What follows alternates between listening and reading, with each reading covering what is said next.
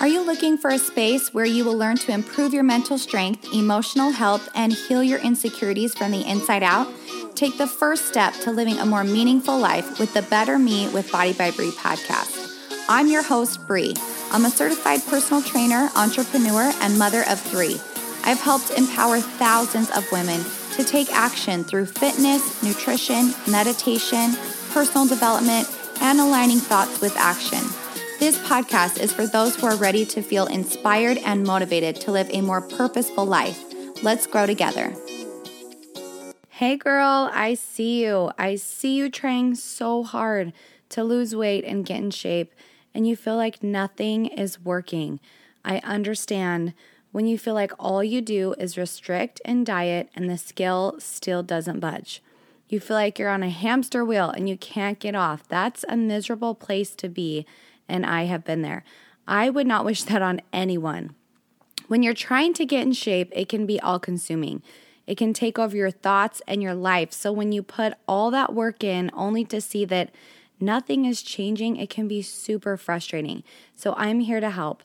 I put all of my 11 years of coaching clients, and I'm going to give you the tools that you need to get out of this cycle once and for all.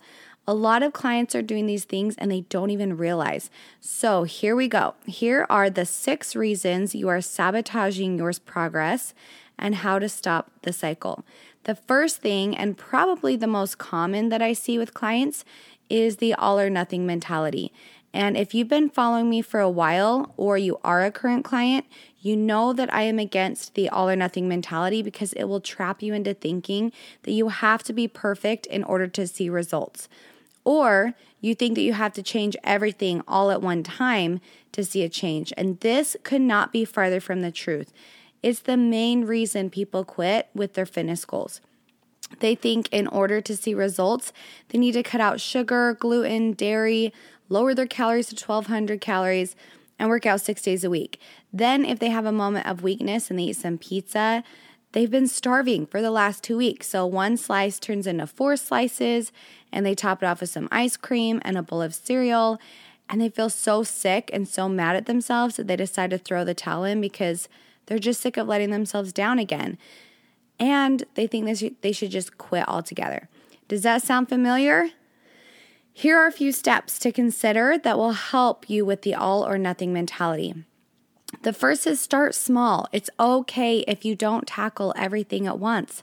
In fact, I'd prefer you to start small.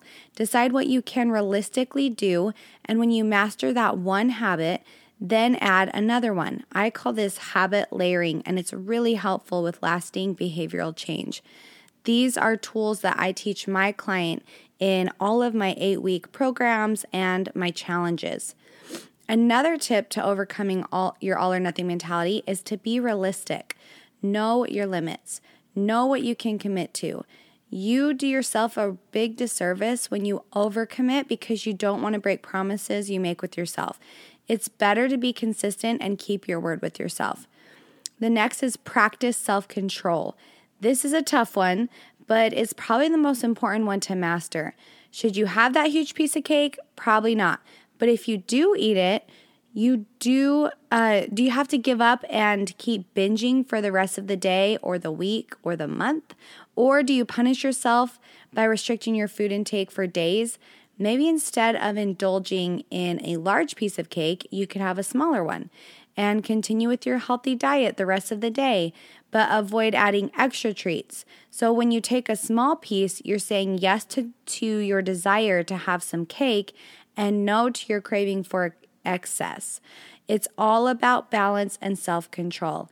I like to think to myself, how will I feel after? And usually if I have 1 piece, I'm fine. But if I go back for more, then I'll feel sick.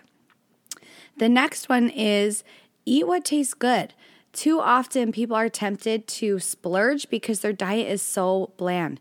They're sick of egg whites, lettuce, chicken, and broccoli, as you should be, because that's awful. Nobody wants to eat like that. And eating healthy shouldn't mean that you only need to eat bland, boring food. Life is too short for that. There are plenty of food choices that are healthy and delicious. So I want you to experiment with healthy foods and flavorful ways to prepare them. And when you discover a favorite healthy recipe or a substitute, add it to your list. And eventually, you'll discover a way of eating that you can stick with all the time. The next one to help with your all or nothing mentality is to be satisfied with your efforts. Maybe you didn't reach your workout goals this week. Maybe you didn't run as long as you meant to, or you skipped a day altogether. Does that mean you just scratched the whole week off as a failure and skip the rest of your workouts too? No, it does not. Because remember, doing something is always better than doing nothing. Maybe you walked instead of went running, or maybe you shortened your workout, or you did 2 days of exercise instead of 3. At least you weren't sitting around those 20 or 30-minute periods and you were doing something. So I want you to refuse to slide into the guilt pit and don't drive yourself to exhaustion with makeup exercises because you missed your other ones. Instead, acknowledge the benefits of what you did accomplish and do a little better next time. Anything you do to make your life better has value. A few yoga poses in the afternoon, a little bit of meditation on your lunch break, a low-carb wrap instead of a heavy pasta, a 20-minute walk, or an earlier bedtime. It all matters.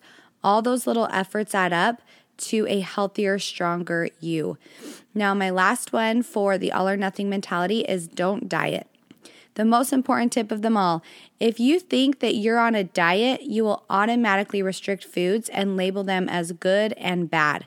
And I find that diets can lead to an unhealthy relationship with food and can lead to the all or nothing mentality, including the binge eating. So never go on a diet. Macros are not a diet. Macros are a tool to help you see portion sizes. So I would suggest just clean up your eating.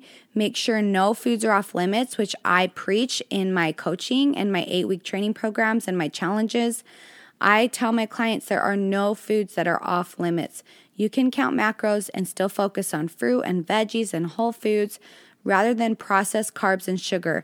You can eat these, but just eat them occasionally. I like to save my splurges for when I don't have control over my food. So for example, if I'm going out for dinner with friends, I'll allow myself to eat a little more treats or splurge on the burger. But when I do have control over my foods, like when I'm cooking at home, I'll try to eat as healthy as possible. And I'm always trying to hit my macros. Let's move to number 2. The number 2 reason that you are sabotaging your progress is that your why is not strong enough. You have to have a reason that you're doing this. You have to know what is driving you, because when it gets hard, and believe me, it will, you have to dig deep and remember your why. For me, I want to feel confident. I want to feel like myself again.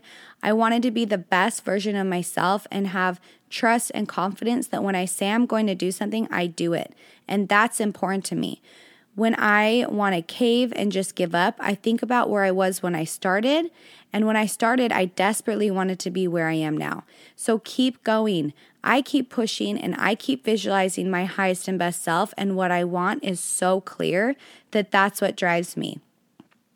One thing to note is you don't want your why to be superficial. If your why is that you just want to have abs, that might not be strong enough when things get hard. So dig deep and make it an emotional connection. Reason number 3 is you are not consistent enough. I talk a lot about this in my coaching with clients, but you cannot follow your macros for the week and then eat whatever you want on the weekends, then restrict again on Monday and expect to see results. What happens is you get diet fatigue. You are in a constant state of restriction and you feel like you're dieting all the time, but you're taking 2 steps forward and then 2 steps back again during the weekend. And you are not making any traction.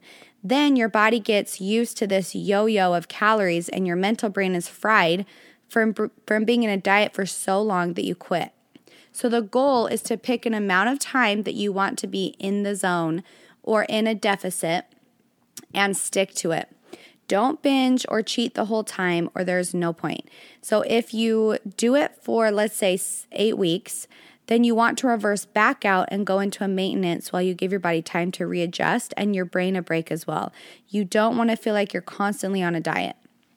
Reason number 4, you want instant gratification.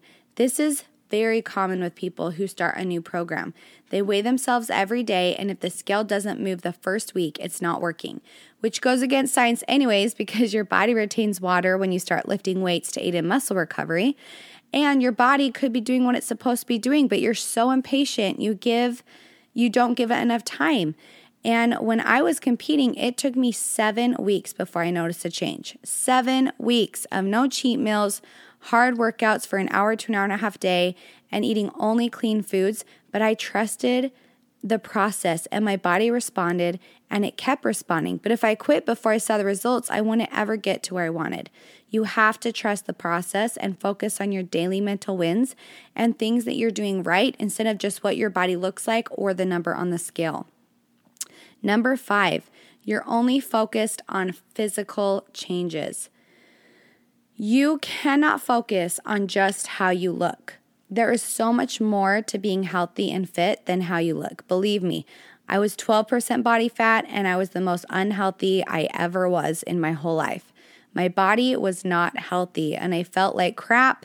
So instead of going off your physical appearance or the number on the scale, I want you to also pay attention to how much energy you have and your mood and your mental clarity and your motivation, how you see yourself, your confidence level, how you feel in your clothes. There are so many factors to look at when you're getting healthy. So don't lose motivation because you're only focused on the physical. Reason number 6, and one of the most important, is that you don't have a clear definition of success. You cannot tell yourself that you want to lose 30 pounds in 6 weeks because sometimes we don't have control over how fast we lose weight. Or if you don't lose the weight in that certain amount of time, you feel like a failure. I want you to define what success means to you and try to focus more on the input than the output. The results will come if you're focusing on your input and your effort. So maybe you're successful if you hit your protein goal each day, or you woke up early and got a workout in, or you included more veggies in your diet. Don't judge your success on how much weight you lose. That's not how you are successful. You're successful by how you respond to setbacks, how you show up for yourself day in and day out, how you speak to yourself, how you overcome that voice in your head that says you need to restrict.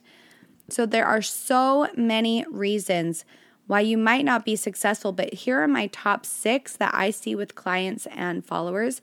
And I hope this was helpful so that you can overcome these common setbacks and these common sabotaging reasons for not seeing progress, because a lot of times clients just are so unaware of it, or followers are just so unaware that they feel like they're just constantly dieting and they're never going to get out of it. So I hope this was helpful to you. If you want more information this week, my 8-week training Reset Challenge is on sale 30% off this week only. And if you buy it, you get your first month of continuation for free. So it will go for this week, and then the challenge starts September 7th for 8 weeks. If you're sick of doing this on your own and you want accountability and you want a coach to walk you through every step of the way, I got you. Just email me for more information, Brie@bodybybrie.com, or check out my website and all my programs and my supplements, bodybybrie.com. Remember, you are so much more than your body. You are capable, you are resilient, and you are strong. We will see you back here next time.